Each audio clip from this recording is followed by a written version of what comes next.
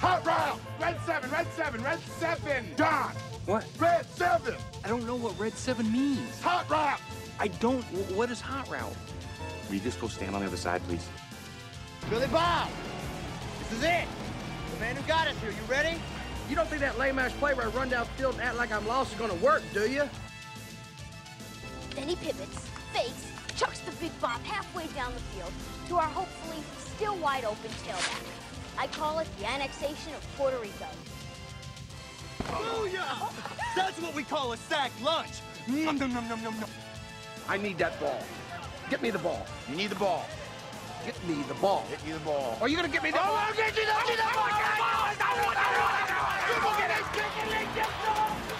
I hope he doesn't kill somebody.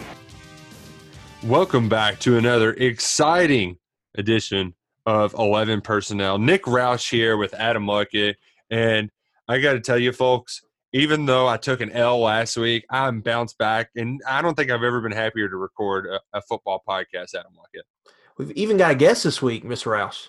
Yeah, we do got guests. We got SEC Mike. That's what you know him as on Twitter. He comes across, maybe if you haven't heard him or listened to any of his rationale, as a hot take king, but he's really not. He seems like the most kind of level-headed dude out there. He just the way he follows things.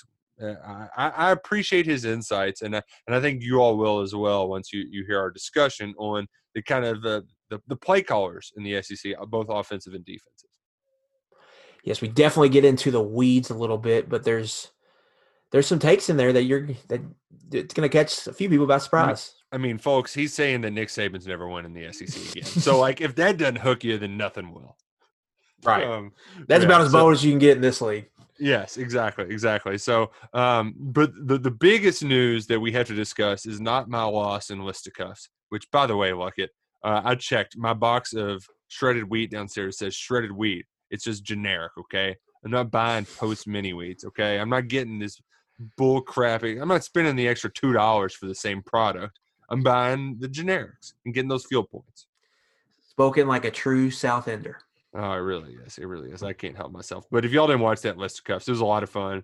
And I do think it's kind of wild that how difficult it is to name the top touchdown catchers of the Mark Stoops era. Yeah. Yeah. we can get it. We'll get into receivers a little later, but right. But my goodness, that just shows you the passing game, and it shows you why they're recruiting receivers hard, even after pulling in they pull 4 or 5 in the class of 2020. Now you look at class of 21, They got 3 on the board already. They're 3 highest rated recruits, and they're not stopping recruiting receivers. And you know what? Some of them, you throw it all up against the wall, something's got to stick eventually. So, but we'll get to some recruiting later on. But we need to start with first things first. The best news in the history of news: Kentucky is not playing on Derby Day. We did it, Luckett. How big was your sigh of relief when that news broke? It happened in the middle of the day, and it, my typical, like, I need a coffee or, some kind of something to snap out of it, maybe a little power nap with the baby. And I was like dancing and dabbing just all over the living room. I had a baby in my hand and I almost dropped him. I can't tell you, it's the happiest I've been for an entire quarantine. And for all those people out there who want to say, oh, well, they're moving it, but they're still not going to let fans in. You all can all shut the hell up. Go be sad somewhere else. Do not take my joy. This is the chance for us to have a 5-day weekend of awesome, starting with football and then Oaks and then football and Derby and then more football and then more football. Don't you try to steal my joy. That is it. Don't even think about it, because you know what? Here's the thing, Luckett. Pulling on Calipari. You can't steal my joy. You know what's really sucked about this coronavirus thing is we've had nothing to look forward to. Like, how many times are you sitting in your cube, Luckett, and you're like, oh man, Saturday I'm going to be able to get out on the golf course and have some cold Bud Lights. And it gets you through the week. We haven't had any of that. There's not even something like off in the distance to be like, well, at least we've got this coming up next month. At least there's the big party or the bachelor. No, we haven't had diddly squat. And now we have a tentative 5-day spectacular. It could even be a 6-day because there's rumors that Louisville's going to move up their game with NC State to that Wednesday. And frankly, really? Oh yeah, that's you've been in J-Town too much. You got to get closer to the heart of the city of Louisville because that's the big rumor going around is they're going to move. You got your ear to Derby. Grindstone over there. Oh, I really do, and I'm just so happy because there was nothing that I wanted less than to have Kentucky dropping a 50 burger on the Emus in the middle of a packed college football schedule on Kentucky Derby Saturday. I'm happy for you. I would not have wanted you to go through that. I know it would have been a personal hell for you, Mr. Roush. I know that. Yes. It would have been similar to me sitting in a cubicle during the Belk Bowl, wanting to pull my hair out. Yeah. Now that it's over, now you don't have to worry about it. I want you to walk through what would have happened if it's 3:30 kickoff, Kentucky's playing Eastern Michigan while the Derby is going on in the press box. Just walk me through. So when they announced when the Derby was getting moved to Labor Day weekend, I immediately started formulating my plan to talk my way out of going to the Kentucky football game. Because, folks, like, I love y'all. But, like, here's the thing about this Eastern Michigan game. We're gonna talk it to death once it gets closer. But, like, when Freddie first came back into the fold at KSR, one of the first things he wrote is just how Kentucky is going to just dog walk Eastern Michigan because they're going to suck. They're going to be one of the worst teams in FBS this year. They were good last year. They lost their quarterback. They lost everybody. They were a bowl team, and they lost absolutely everyone. They're going to be a terrible team. And to think of a scenario where, I mean, yes, I love Kentucky football, but you know what? Like one of those blowouts every once in a while, you know, it'd be fine to watch from afar. And I was kind of planning and hoping to be like, man, hey, look it, don't you really want to go to this Kentucky Eastern Michigan game and sit in the press box? I was going to put a hard sell on getting anybody and everybody to want to go to that game and sit because, and folks, I know a lot of you out there are like, who would pick horses, stupid horses? It's just a stupid horse, right? Like, I'm trying not to exaggerate the significance of it, but like it really is kind of my family reunion every year. Where it's your Super Bowl. Yeah, it is. It's my Super Bowl. And the fact that it would be held like this is never going to happen again. Oh, Labor Day Derby. It's just unlike any other. And the significance of that versus another game versus Eastern Michigan, it'll be the third time I've seen Kentucky beat Eastern Michigan in 4 years. Like, yeah, so what? You know, it's going to be great to a certain extent. So, and here's the reason why I think that it's important. I do feel for some of the fans, you know, you'll get one every once in a while who's like, well, hell, if it's on Thursday, I can't drive 3 hours out of the way for it. But you know what? For the people who do have to travel across the state, it does stink, but it makes it more of an event because it's a Thursday night game. Look it. Do you know how many times Kentucky's played on Thursday night since 1990? Let's see. I can think of a few off the top of my head. WKU in Nashville. Oh. Auburn. Woof. At home. Yes, that's the most recent one, 2015. At South Carolina in 2007. Brutal loss. I know Jared, when they had Lorenzen, I think they played a couple times. So they did. At South Carolina, once at Mississippi State. And there was another time in like 98 or 99 they played at Mississippi State on a Thursday and lost. Man. They were winning the whole game. You know what, Luckett? I got to give you credit for pulling some of these out of your hat because the 1999 game, I have no recollection of at all. Mm-hmm. Mississippi State team was ranked, and Kentucky had them beat the whole game. They were 7-0. Mm-hmm. And, of course, Mississippi State has 90 seconds, and they need to go 80 yards and just right through that Hal Mumme. It's because Starkville is a house of horrors. Yeah, it really is. They kick a 45-yarder with 20 seconds left to beat UK by 1. Absolutely brutal. But they've played 8 times, and this was just the kind of modern era, quote unquote, that UK released. And it's because I don't think like college football was for Saturdays so people could attend. They really didn't start turning into this TV event until the 90s. They've played 8 times. They've only won. Yeah, I was going to say they haven't won many. Twice? I think twice. So we've got the 2011 game against Western Kentucky where it's one of the most awful games I've ever watched. It might be the worst football game ever played. And I know Well, we recorded with SEC Mike earlier, and he joked about Ted Morris being maybe the worst SEC coach ever. Dude, that year with Joker Phillips, man, they had 190 yards of total offense. Yeah. And Morgan Newton threw 3 picks in that game. If the Western Kentucky quarterback doesn't throw 4 interceptions, they were 3 of 13 on third downs. That game had the they supposed to be SEC meme that we saw for about 3 or 4 years. That's where that came from. Did that come from that game? Mm-hmm.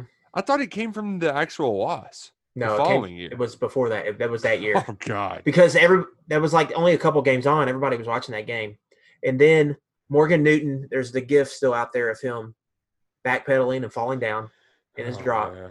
and then both offenses averaged like 3.2 yards per play, and there was like 7 total turnovers. It was 7 total turnovers. I think there was 20 games you could ever 20 watch. total first downs. I mean, just an abomination, disgrace to the sport of football.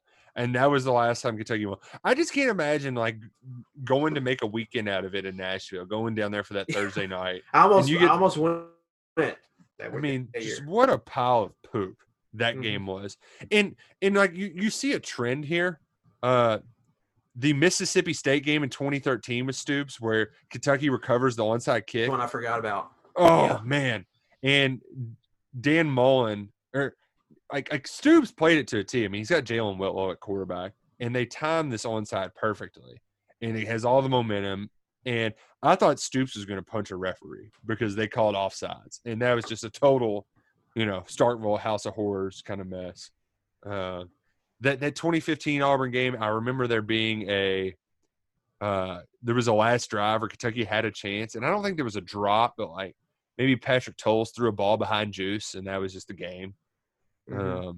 That one had a few mistakes in it by the team, but that atmosphere leading up to that game, man, that's up there of like fun tailgates. Was that and that was a big event. I don't think Auburn was ranked at the time, but they were still Auburn. Yeah, and that game we did the pregame show all day.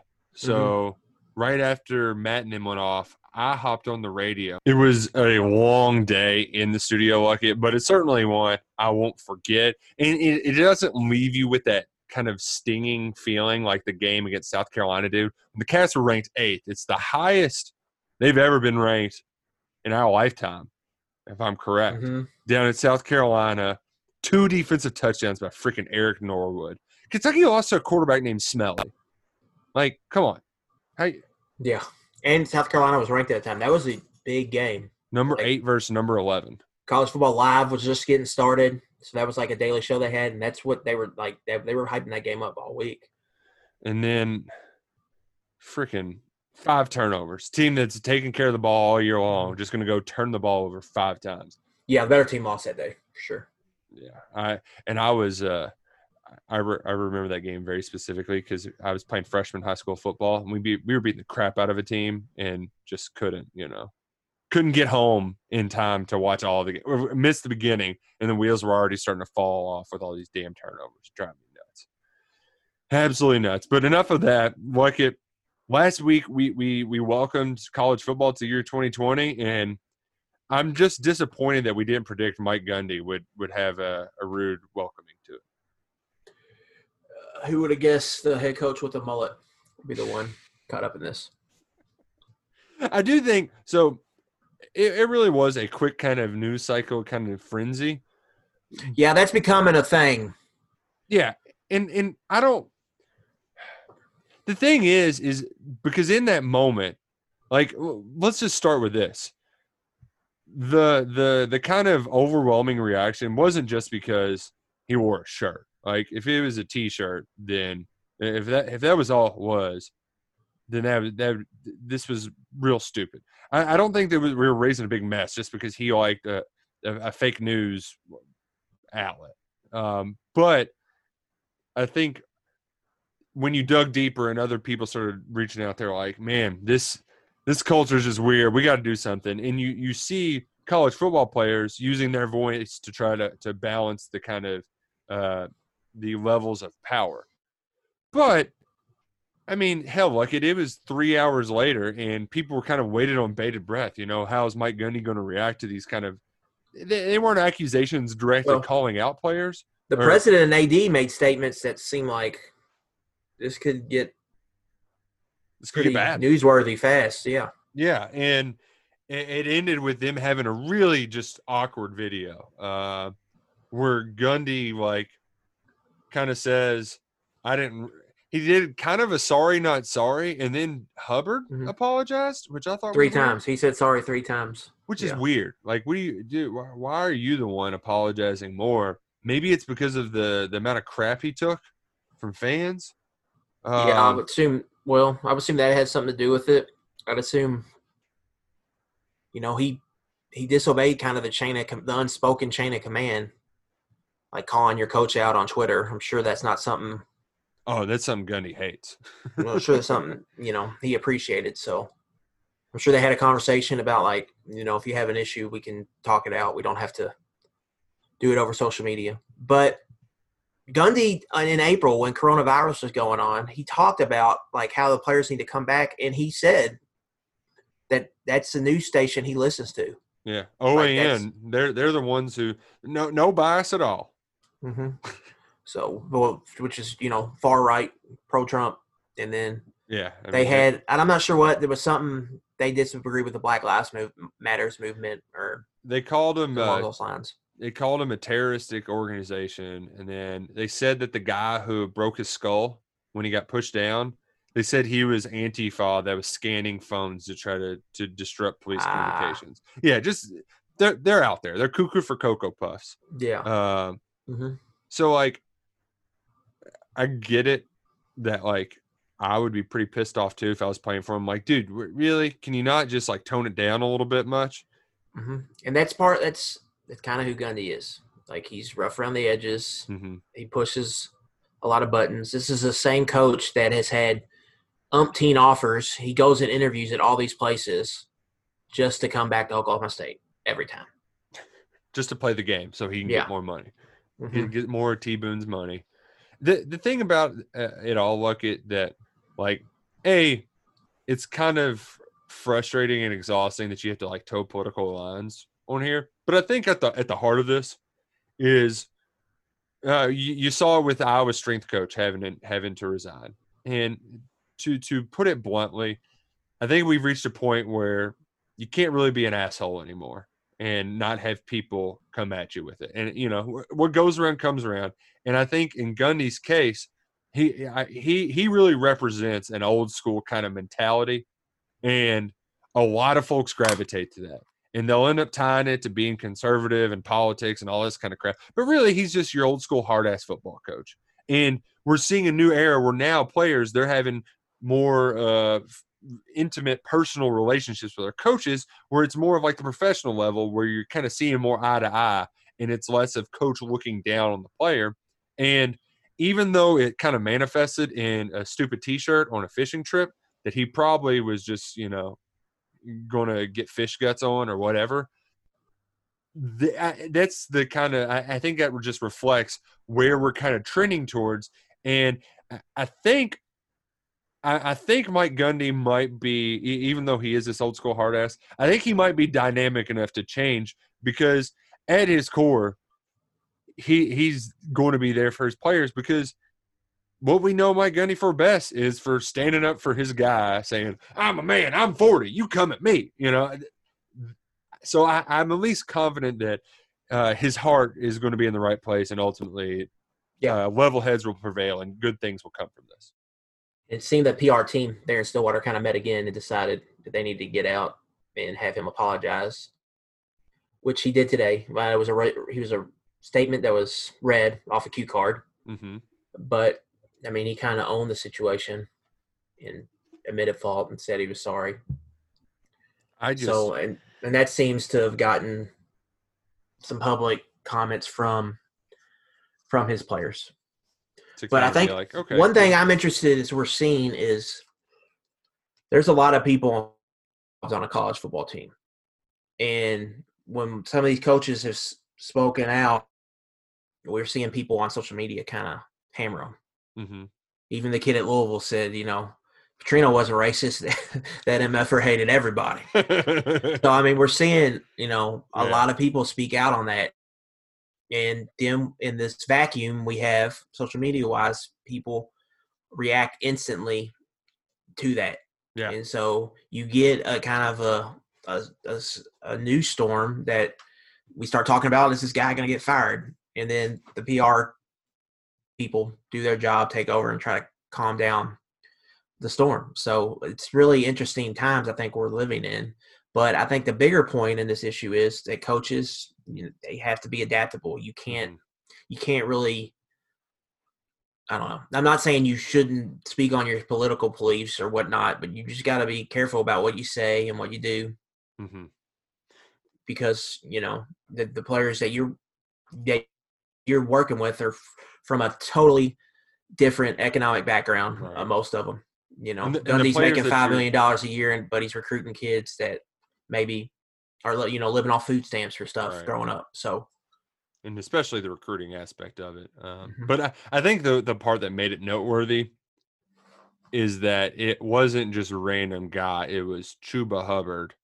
That's the only guy who could do it. I mean, it's got to be the stars. It was Chuba Hubbard at Oklahoma State. Marvin Wilson's going to be an All-American at Florida State. Those are the guys that have to. That's who people are going to listen to. It has to be the stars. And what's even crazier too, is that if, I mean, this could be Mike Gundy's best season at Oklahoma State, and if it would have gotten derailed just by an OAN T-shirt, that would have been the most ridiculous downfall since Mike Price Roll Tide Roll. Do you remember last year when a Houston offensive lineman wrote a 20 Twitter thread, which was bashing Holgerson and the new staff? For basically people read it and paid a lot of attention to it, but it was a guy that barely played, so it wasn't a big deal. He was now the guy I think you're seeing he came back for one final year as a redshirt senior tight end, a 6-year eligibility type thing or something. And he had blown out both knees, and he was basically so we're just going to tank this entire year. This was my one shot, and you're going to be a jerk about it. But you're right. We kind of just forgot about it. Yeah. So we'll see what the lasting power this is, but it started in the NBA. This is the player empowerment era that we're living in. The players have more power than they've ever had, and a big reason why is they have a voice thanks to a social media following. Yeah. And so this is only going to get magnified by name, image, likeness when that rolls in here. So the coaches, this is a different storm. They have to kind of weave their way and figure out how to control it, I guess, or live through it. And how that ties into everything is something that a lot of people are going to have to figure out on the fly. Which you brought up name, image, likeness, and I kind of want to segue this into recruiting, because when Florida signed their name, image, likeness bill into effect, that the legislation will will begin in July of 2021, 2 years quicker than the bills that were passed in California and in Colorado. Governor Ron DeSantis immediately just started recruiting kids to go to their schools. And within, 30 minutes, Florida was sending out Photoshops of kids on the front of GQ magazine. So the big three is back. Yeah. I mean, they wasted no time. Absolutely no time getting into it. What we're going to see quickly in all this, Nick, is that the same schools that have been recruiting well for 20, 30 years, getting the players, that'll be the same schools getting them, even with name, image, likeness. Now, there will be money opportunities. It may be a deciding factor in some recruitments, but overall, I don't think the recruiting rankings on a year-to-year basis are going to change very much. Right. Which I want to ask you about. So if y'all aren't following along, Luckett's doing a weekly recruiting roundup.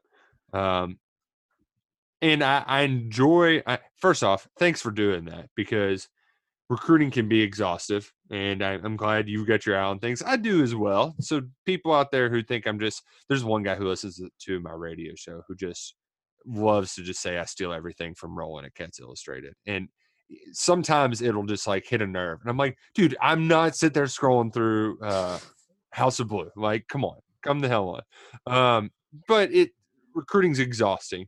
And the thing that I like what you've done, Luckett, is you aren't just like, here's a bunch of top 10 lists, but here's a little bit of that along with some interesting nuggets. And the one term I never heard before is blue chip ratio. Can you explain that to our listeners? Pretty much Bud Elliott, who's at 24/7 Sports now, formerly Banner Society / SB Nation, comes up with this baseline of blue chip ratio, which is over 50% of your roster was a 4 or 5 star when they signed coming out of high school with your school. So have the percent of your roster that was a big, a top 300 recruit pretty much coming out.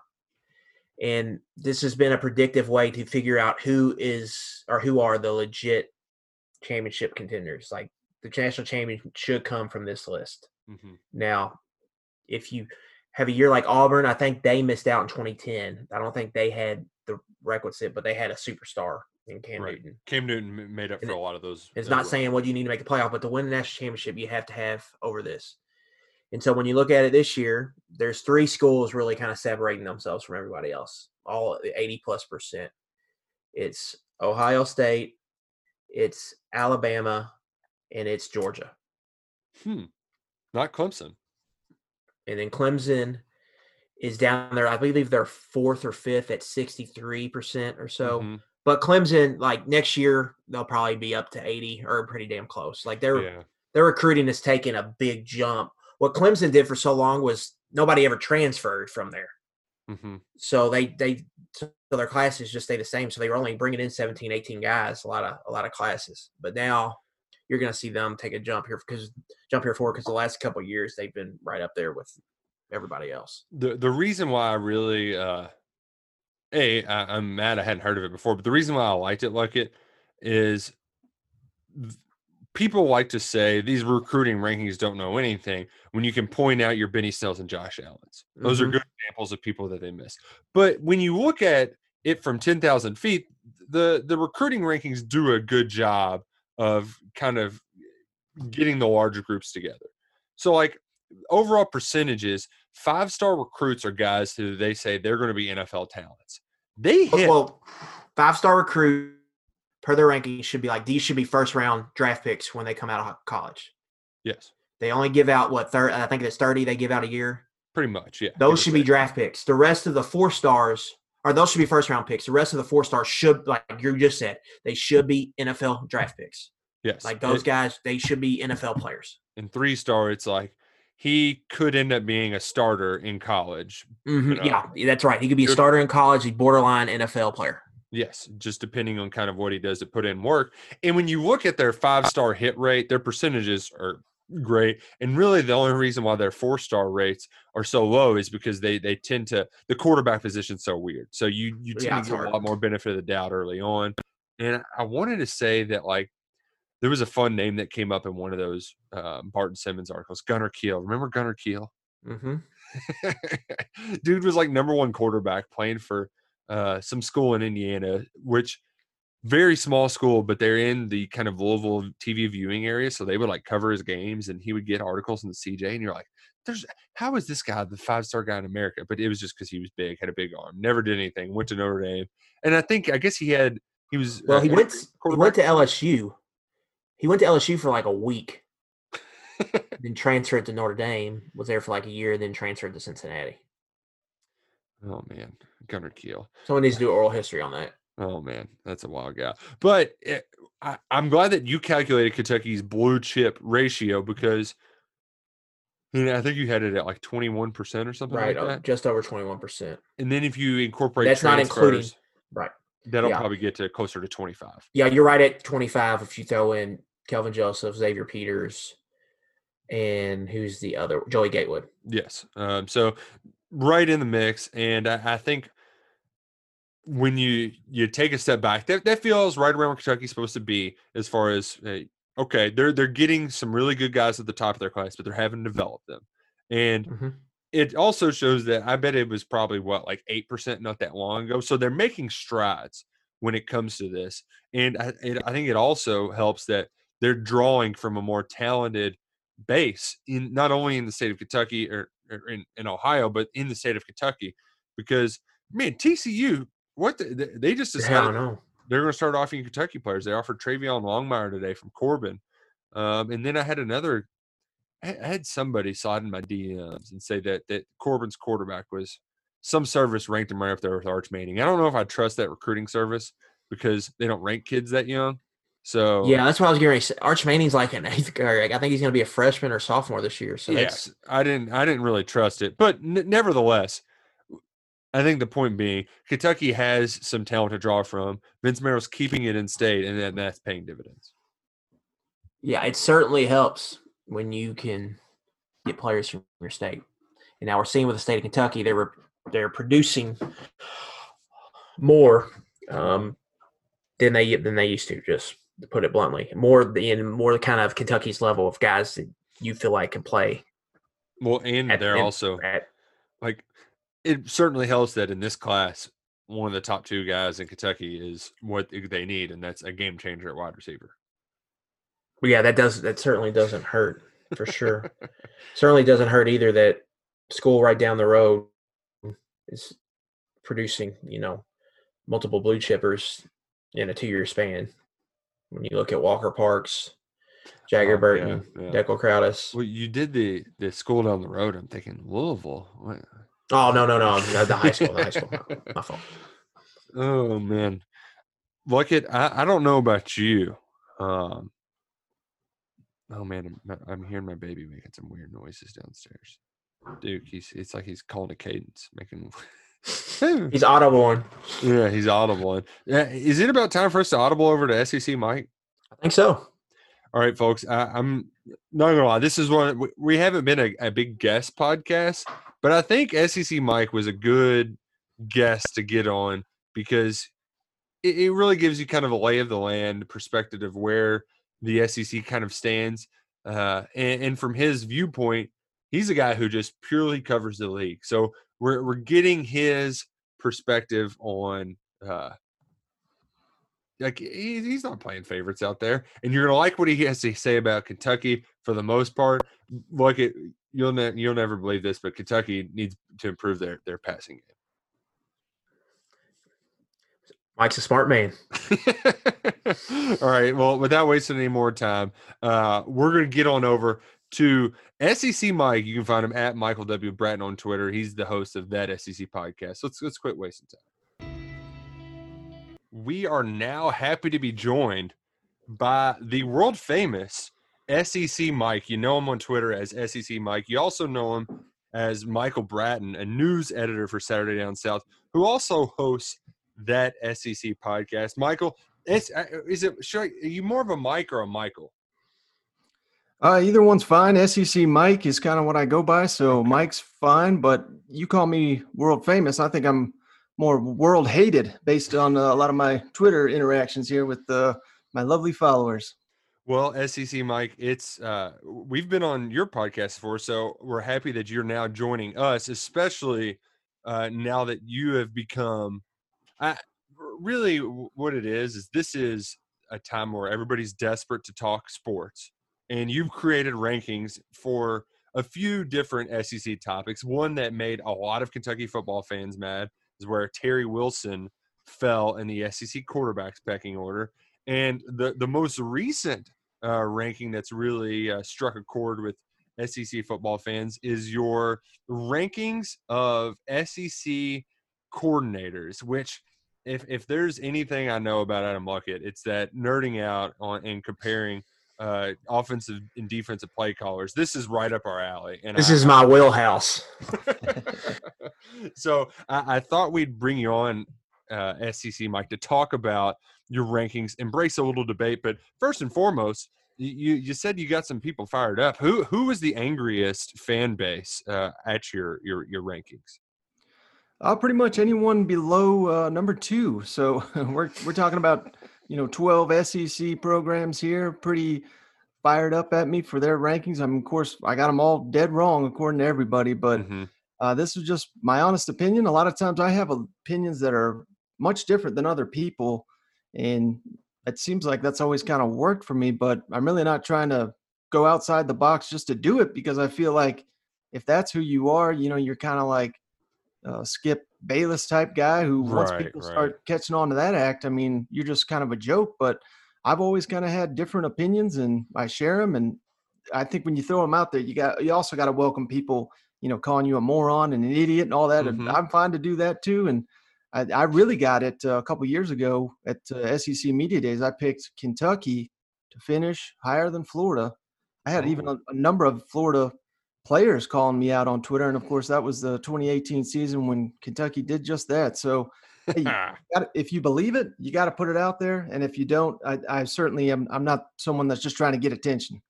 Well, like you said, it worked in 2018, and I like where you've got, before I call you a moron, really like where you've got Eddie Gran right there at number 4.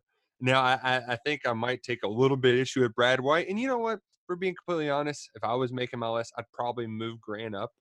I'd probably move each in the other direction, maybe 1 or 2 spots. I'm just curious, why are you such a big fan of what Eddie Gran's done so far at UK? Well, he's a really good example of a guy that, you don't judge him on. I've seen a lot of these SEC fans, once they have a coach and maybe they don't perform. I mean, that guy's terrible. He's garbage. Get him off the list. See a lot of that with Georgia fans when it comes to Todd Grantham.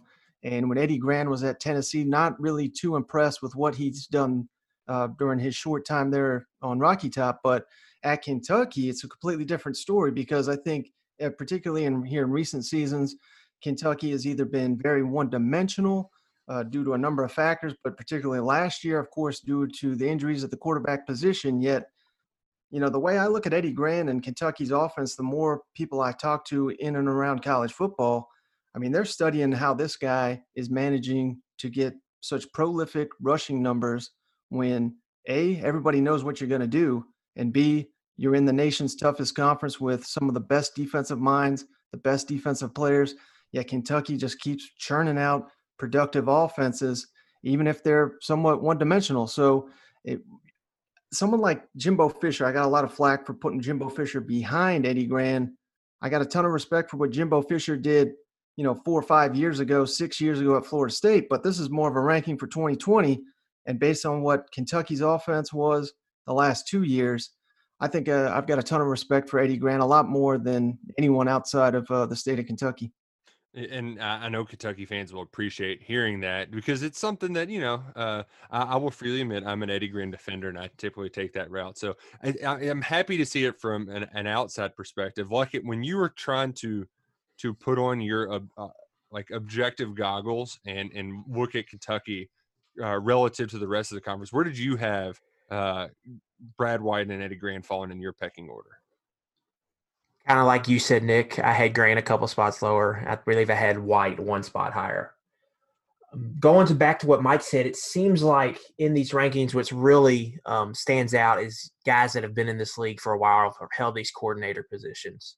You see Dan Mullen's been doing it for a long time, calling plays in the SEC. You see Jim Chaney up there. Mm-hmm. He's been doing it a long time. And I think, and Mike, you Elko. Can comment on this. I think a testament to Eddie, part of what Eddie Gran's done is that he's consistently done it, where he's consistently put respectable offenses on the field. And then the cherry on top was just what they were able to accomplish last year with that ground game and with no forward pass option, pretty much running a version of a spread type option. Yeah, Eddie Gran, he'd be a hell of a tight end coach for Georgia, wouldn't he? Yeah, yes, he would. Mike Griffin's still mad that anytime I say that. So, yeah, I mean, it's kind of ridiculous. Anyone that has not got Eddie Gran on their list of up-and-coming coaches. And like I said, I just think around the nation, people are going to be studying what this guy's doing with the run game because it's just impressive stuff when, this is the classic, just keep running what you're running if it's working. It's working at Kentucky. It's worked tremendously the last couple of years on the ground game. And if they get the passing game going, I mean, Kentucky could once again be, one of the surprises of the SEC next year. Now, I think just in general, and like you kind of alluded to it, there's a lot of familiar names out there. And for folks who are listening, we'll have these graphics attached to our podcast so you can see all of SEC Mike's rankings. You can also find them on Twitter at that SEC podcast and at SEC Mike, at Michael W. Bratton, I believe is actually the Twitter handle. But there's a lot of familiar names. There's a lot of familiar names in here, and I'm just curious: is how do we, Mike? How do you weigh the guys who have been head coaches who are now coordinators, or vice versa? The guys who have kind of been passed around. How do we try to evaluate and project what they will be? Because in one instance, you're pretty bullish on what Barry Odom can do with Arkansas's defense, but on the other hand, the guy who was just at Arkansas, you have Chad Morris as one of the worst OCs in the SEC at number 12 for the Auburn Tigers.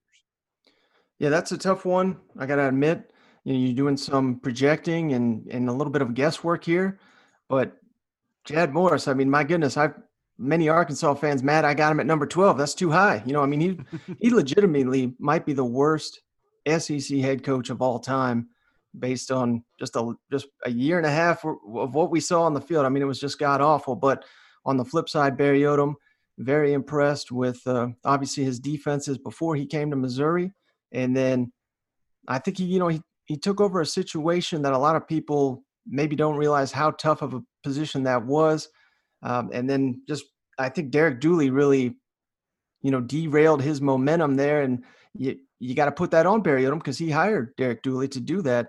And I thought that was a huge gamble, but, it worked with Drew Lock. Obviously didn't work last year. I mean, that offense was atrocious. I don't think the defense was the problem. So that was also, that was kind of difficult because a couple of these SEC defensive coordinators, well, this list is specific to the coordinators calling the plays. So you do got, a Dan Mullen, he calls the plays. Jimbo Fisher, he calls the plays. On the defensive side of the ball, we all know these head coaches have their hands all over it, but I tried to really focus it on the guys that are calling the plays, the majority of the plays on Saturday. And at Missouri, it was Walters calling the plays, but how instrumental was Odom in that defense? So that was kind of a difficult thing to kind of parse through making this list, because Mark Stoops, obviously, he's got a heavy hand in the defense. Same thing, Jeremy Pruitt at Tennessee. Will Muschamp, South Carolina. So that's kind of why I really I know you guys are going to take issue with White at number 10, but in my opinion, 7, 8, 9, 10, I kind of grouped those guys in the similar position for a reason, because they're all working with head coaches that were all defensive coordinators, all have a heavy hand in that defense. And I kind of weighed it more on experience more than anything else, because Travaris Robinson, he's been with Will Muschamp his entire tenure there at South Carolina. He was there with him at Auburn. He was there with him at Florida. So that's kind of why I gave him the edge.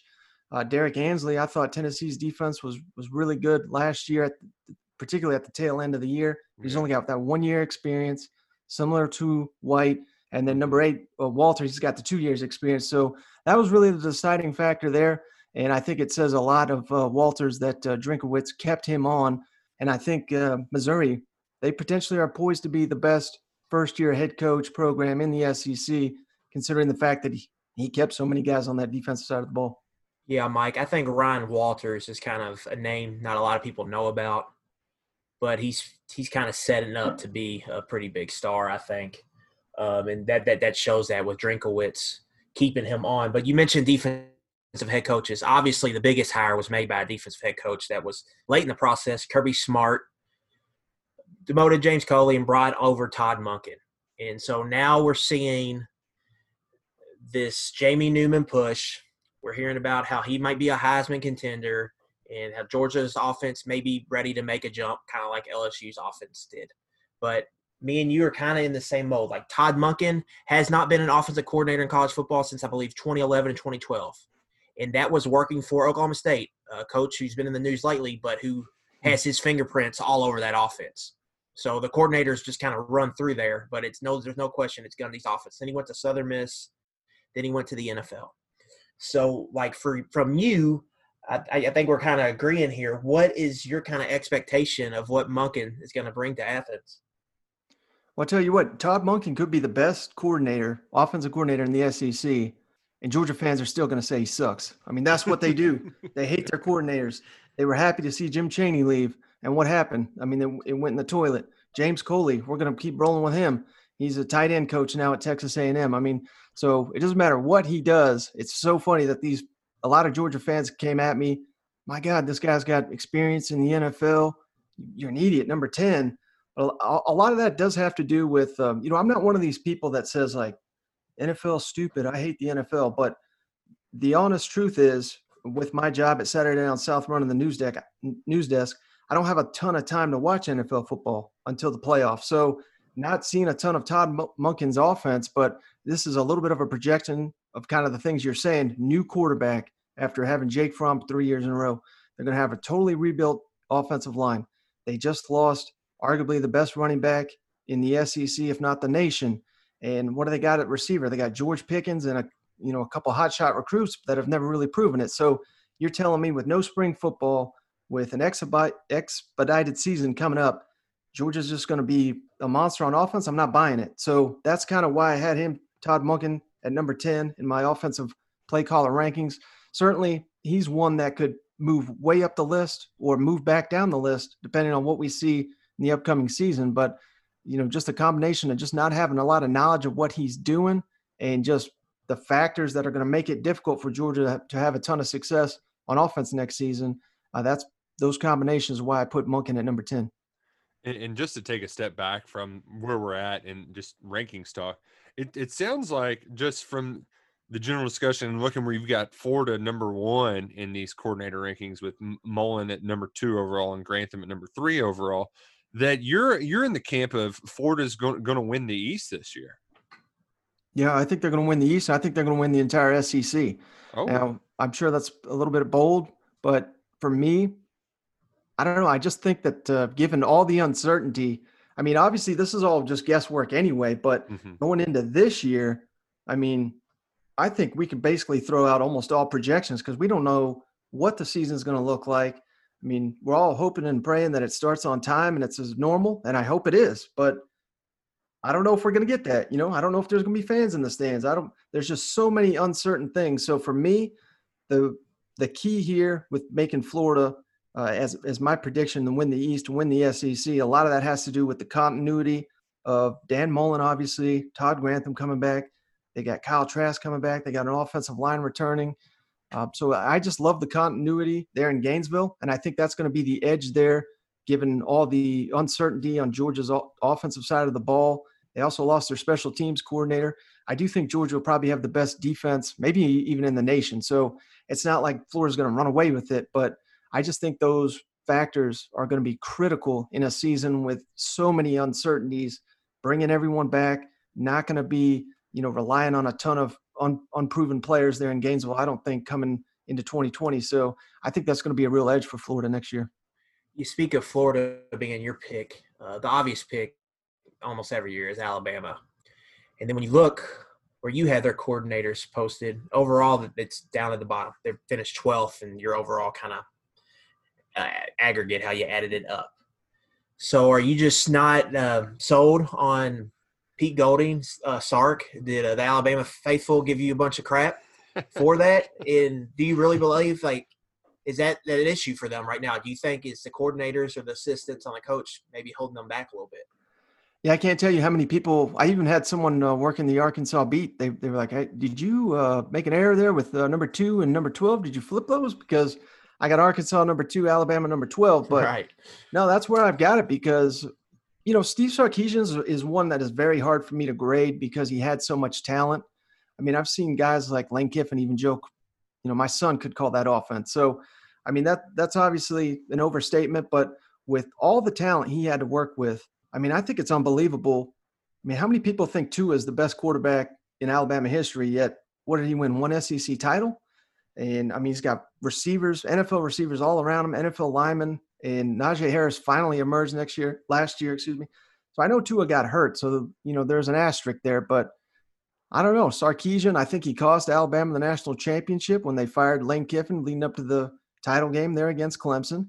I thought the Atlanta Falcons took a significant step back when he became the coach. I thought USC got better when he left. I thought Washington got better when he left. So, it's not like I think Sarkisian's terrible, but because they have been producing really good numbers, but I don't know. He's just a difficult one for me to grade at this point. I think next year I'll get a really good sense of how good of a play caller Sarkisian is with particularly if they have to start Mac Jones, because I think he's a limited quarterback. But if they have a ton of success, I'm going to give Sarkisian credit. So you got to give credit where credit's due.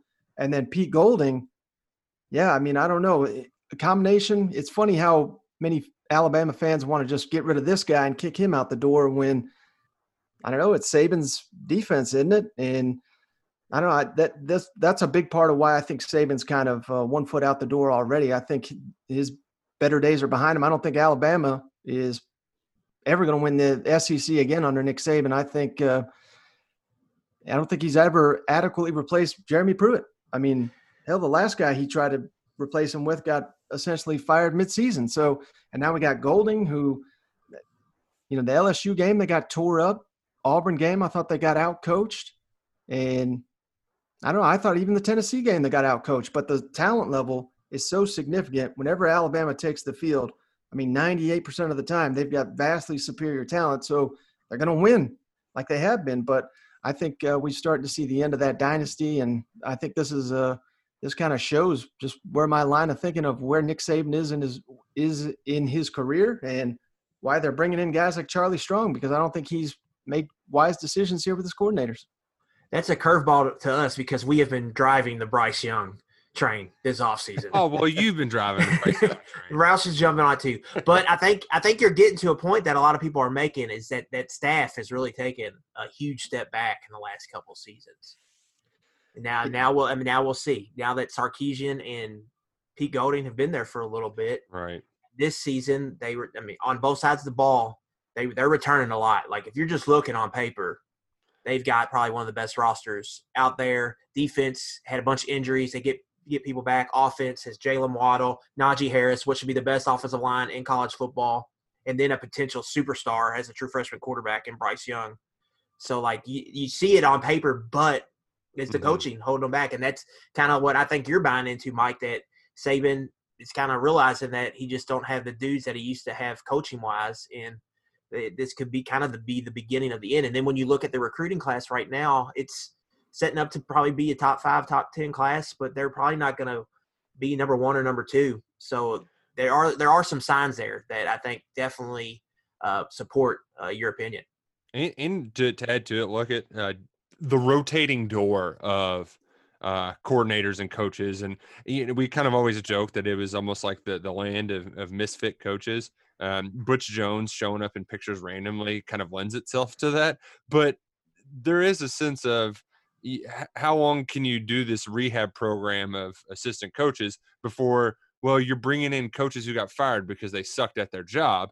And I'm with you, Mike. I don't know how much credit you can give Sarkisian for having a good offense with Jerry Jeudy, Jalen Waddle, and now I can't even remember his name, the Raiders pick. Henry Ruggs. Yes. Yeah. Like, it's like, oh, so you had a good offense with those guys and Tua playing quarterback. Well, you know what? Like, I'm sure that was difficult to pull off. So I just like it though, SEC, Mike. We get you on here and Nick Saban is done. Let's just get him out of here. Yeah, I've got Alabama. I think they're going to lose at least 2 games. Not stunned if they lose 3 next year. I think, and I think that, I'm going to be vindicated early in the season because I think Georgia's going to whip them. I think Georgia's a significantly better team in my opinion. And I think I've always thought that Mac Jones, he'll go into the year as the starting quarterback. Now that they've lost the spring, I'm even more confident that's going to happen. But I think his job is going to be gone by that Georgia game because I think they're going to shut him down. I love it. Yeah, I love it. I mean, they're not beating Georgia with Mac Jones at quarterback. I think that's pretty apparent.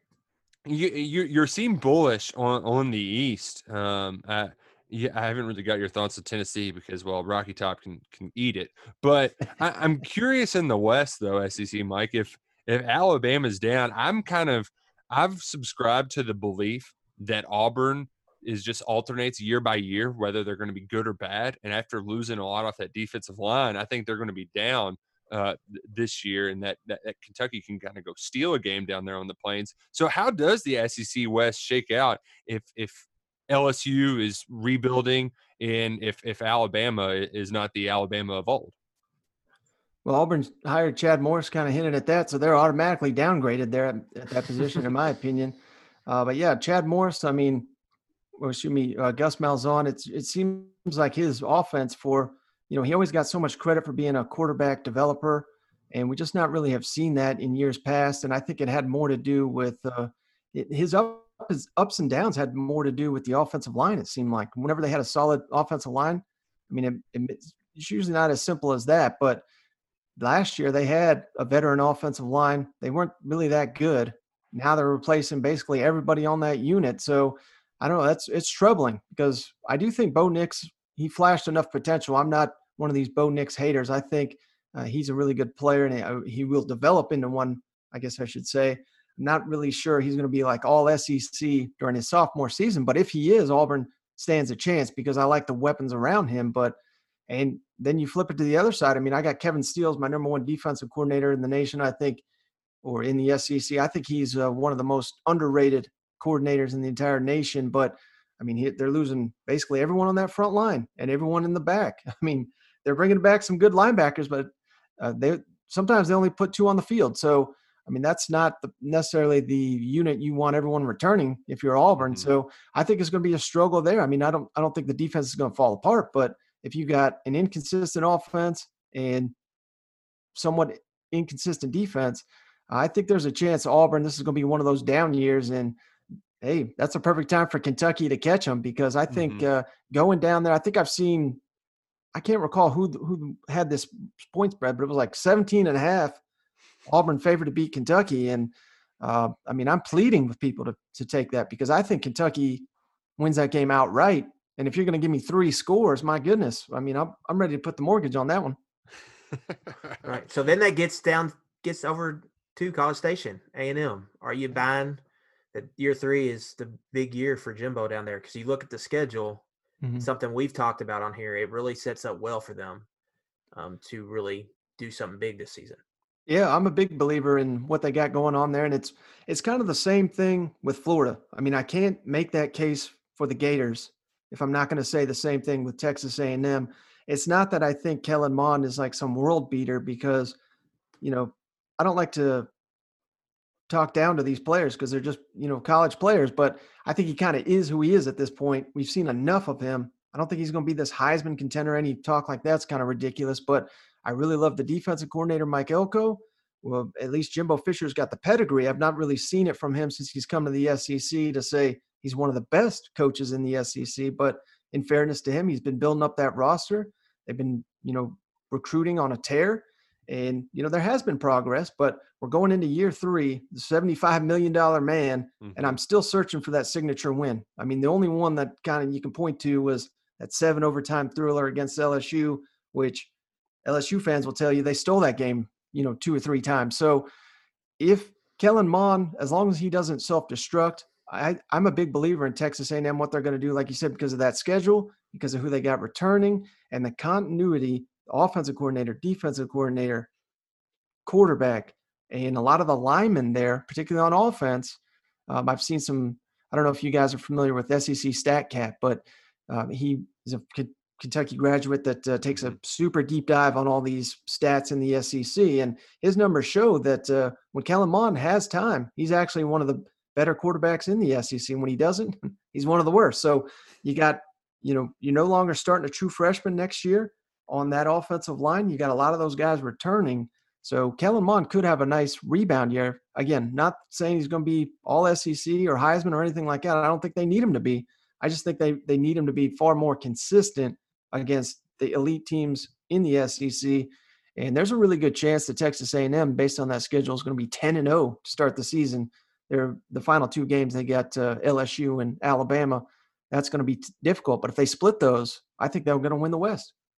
Man, we could keep you here all day, SEC Mike, but I don't want to take up too much more of your time. I'm going to go ahead and pencil in a Florida A&M SEC championship game in Atlanta, but only that is unless Kentucky upsets the Gators in week 2 in the Swamp. So I'll end with this and just kind of where do you how do you foresee this season shaping up for the Cats and kind of what needs to happen for them to what does their team need to do in your mind to make that jump and be at the top of the SEC once the season's over? Well, I think the obvious thing when you look at Kentucky is just, how Terry Wilson's going to play. But, I'm sure you guys have been talking about that all off season. So I'll go in a different direction and just say, how well did those receivers develop last year? Because while I'm very eager to give Eddie Grant all this credit for everything he's done, I wonder how well they got developed when they're just out there pass blocking, and there's just basically no passing game whatsoever. So we know Ali's a good target, but again, if you just got, one guy to throw the ball to, Kentucky, I think, is going to struggle. So, and you noted it there at the top of the show there. I'm not terribly high on Terry Wilson, and it's nothing against him personally, but just watching him play. And then he's had 2 significant injuries in his 2 years at Kentucky. I've been watching him. So you got to be a little bit concerned about his health status as well. So can he stay healthy? How does that passing game develop? Because, and how does the secondary look?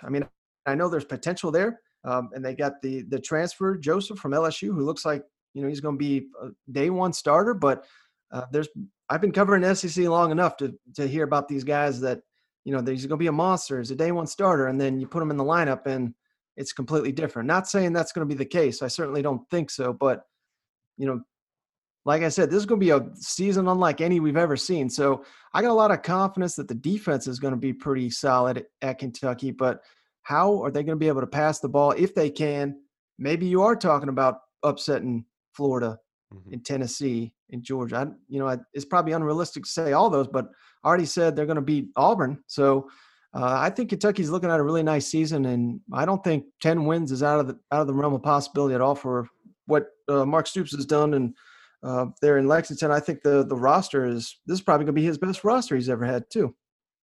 No, and see, I like SEC Mike is because he is bringing up the receivers development. And I'm telling you, that was something that we were talking about, beat reporters, while waiting for the kind of interviews that happen. That's the kind of chit chat we would have halfway through the season last year. So that's how I know you're on top of your P's and Q's, folks. And that's why you can listen to him at That SEC Podcast. It's on iTunes, everywhere you get your podcast. You can follow him at Michael W. Bratton, the news desk editor at Saturday and South. SEC Mike, we appreciate you coming on 11 Personnel with us today. Absolutely. Thanks for having me, guys. And I do apologize anytime I retweet one of you. I notice the entire Vol Twitter attacks you. That's not I'm not trying to do that, but for whatever reason, anytime I talk about Kentucky on Twitter, I just bring down Vol Twitter on you guys. So I do apologize for that. Hey, we love it. We have thick skin. We can handle it, Mike. Bring it on. Okay, good. Thanks, SEC Mike. Well, look, I don't know about you, but I thoroughly enjoyed that conversation with SEC Mike. The takes were sizzling, man. It's a great name to really brand yourself. Leonard's Losers, great brand. And I know a lot of people don't know that what I'm talking about. We got a lot of young folks who are like, Leonard's Losers. Leonard's Losers was a staple on Saturday mornings driving to Commonwealth Stadium. And he's going to be a loser. he only picked losers. It was great. But I think to SEC Mike's point, I like the way that he's not just being big fat media member who's voting based on brand name down in Hoover. He's like, hey, I follow the news and here's kind of where things are going and here's how the schedule's setting up. And we didn't get into it, but in his rankings for coordinators, he had Mike Leach at number 1 and their DC at 14.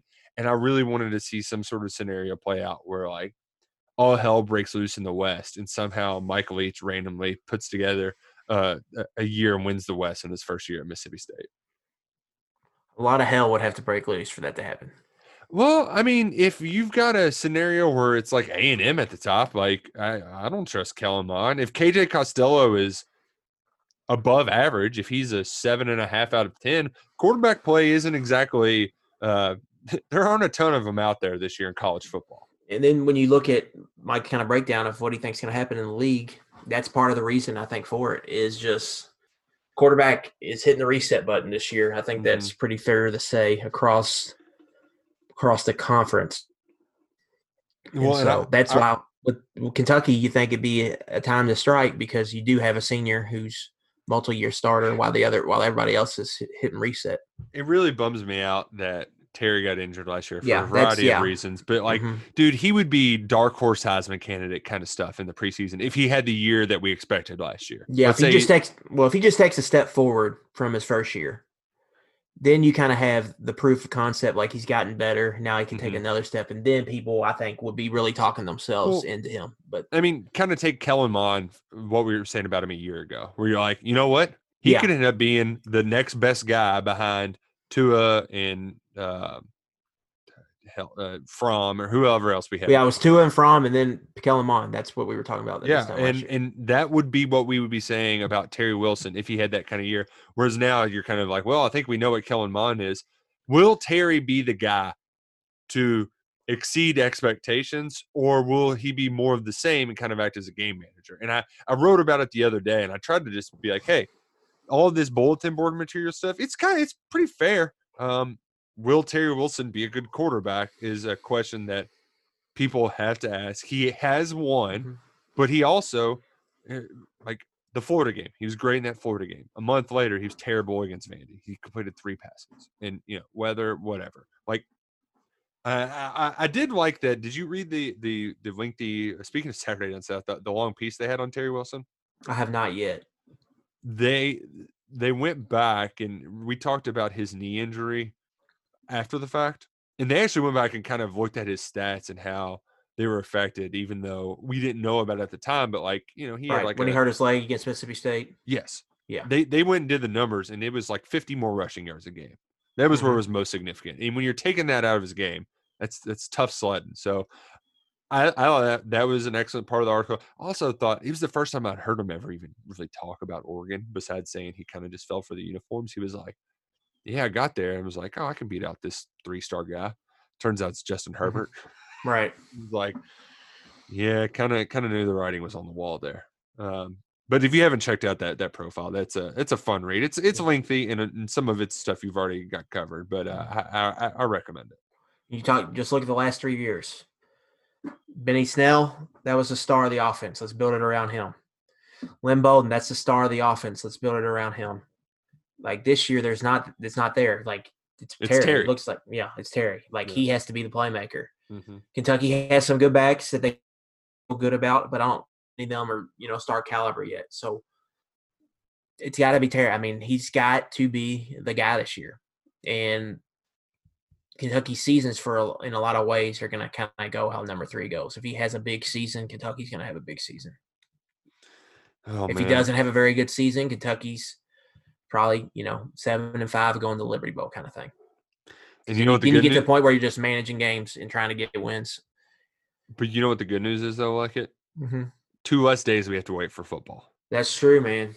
It's going to be a fun Thursday night under the lights. Kentucky's going to kick the crap out of. If nothing else, we know Terry Wilson's revenge game. He's going to put up some numbers.